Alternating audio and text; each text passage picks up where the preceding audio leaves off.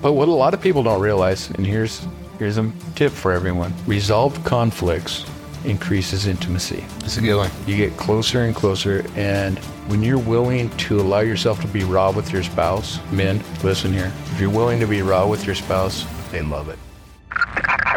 Faith and Failures Podcast. I know you've had this and you probably had to navigate this. Some high conflict. How do you approach dealing with a high conflict marriage relationship? It usually comes out in the first session after the assessment. Really? When I say, tell me what's going on. They start blaming each other. Man, I call it the puke session. Yeah.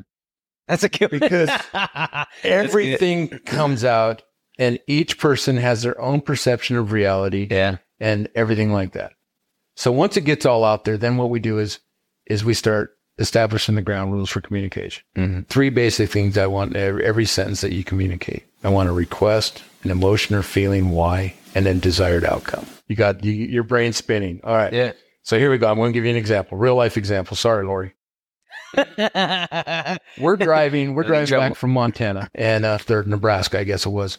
And I'm doing like above the speed limit. We'll just say it like that. And the cruise control's on and it's raining and Lori looks over and past she'd look over and say, slow down. I say, yeah, right. And I went slow down. So since we've done this and done the training on it and stuff, now she'll look over and she'll say, you know what, Bill, if you'd slow down, it'd give me less anxiety and I'd be more comfortable while you drive.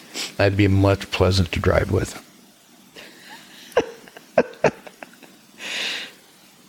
It's much easier. I hear you. Yeah. My driving scares you. Great. I slow down so that you're not complaining and yelling at me. Yeah. You know, and so we establish ground rules for communication. I've actually, every once in a while, I've just sat back and watched them fight because you learn so much from the dynamics of who's in control, who's the boss. And you can actually see people cower towards the other one. Yeah. Yeah. You watch their hands, you watch their vocals, the paraverbals, I guess is what you call them. Everything that goes into an argument. And, you know, we go home and we have rules to fighting. Rule number 1, you cannot stand up and fight.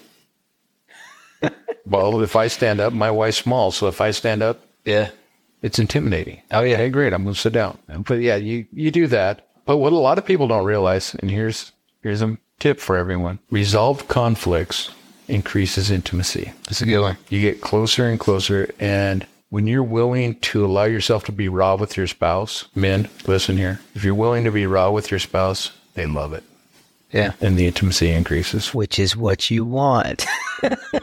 Now that you want, there's 5 types of intimacy. Remember that. Oh, what are they? Tell us. Okay. So you have intellectual intimacy. Can you sit down and have a deep conversation about something? Then you have spiritual intimacy. Are you on the same page spiritually?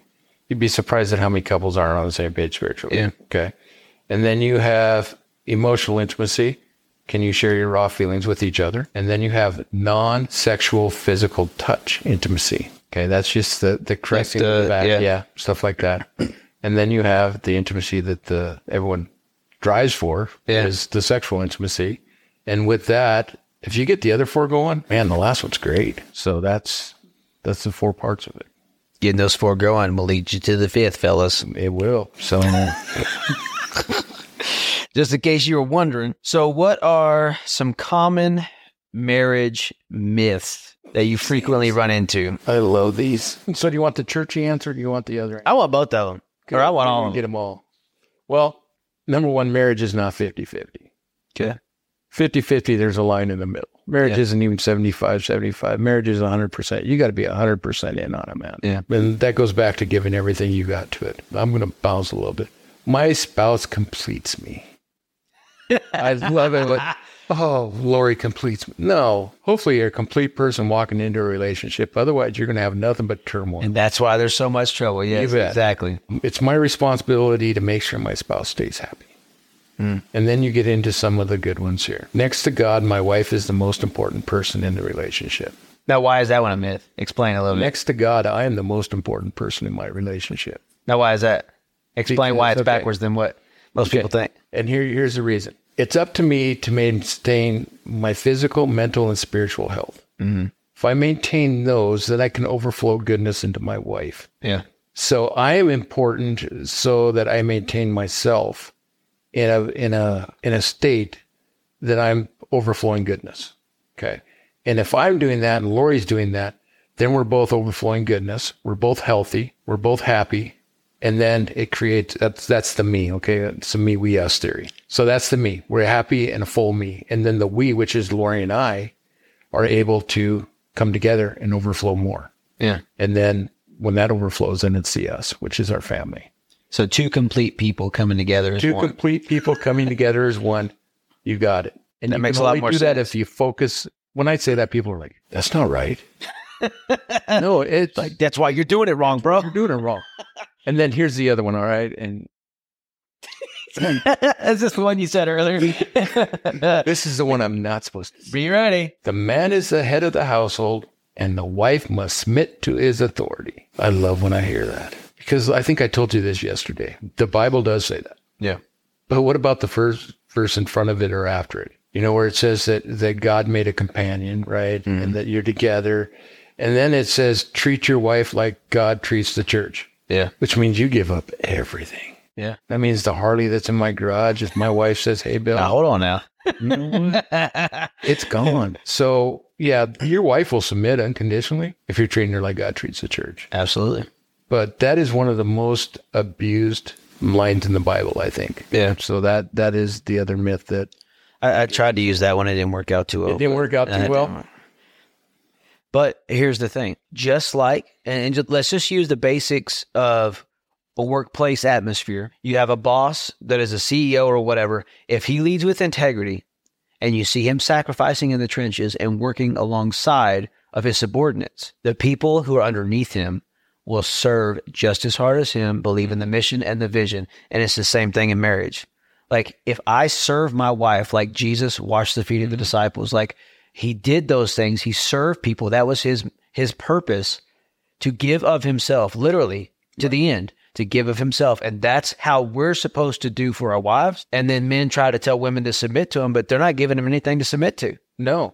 There's no reason to respect them. There's no reason to abuse. honor them or lift them, because all you're wanting is someone to bow down to you. So now, to run that all the way out, if we have a discussion, let's say we want to build a new house and we talk about it and everything, and it's like, well, I do have final word, but that's after taking everything into consideration, not making a decision, you know. But if I went home and said, hey, Lori, we're building a house, you say, what? No conversation, no nothing. Just, here's my foot. I'm putting it down, lady. The house. And she'd say, hope you like your house. See ya. I'm going to be here with my turtles. Yeah. Now, that is a sure sign of love right there. Yeah. The turtle sanctuary. How many you got now? 11? Yes, 11. Somebody on posted Lord's on blessing. Facebook, they said, oh, this is so cool. I said, yeah, we'll be setting up in Canton.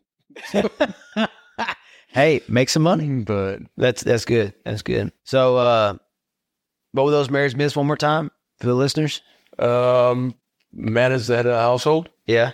and the wife must submit. That's good to go if you're elevating your wife the way God wants you to be. Yeah. Marriage is not 50-50 like everyone thinks. Next to God, my wife is the most important person in the relationship. Work on yourself, man. Take an inventory of yourself every day. Yeah. My spouse completes me. You're a person by yourself, and it's not your responsibility to keep your spouse happy. No.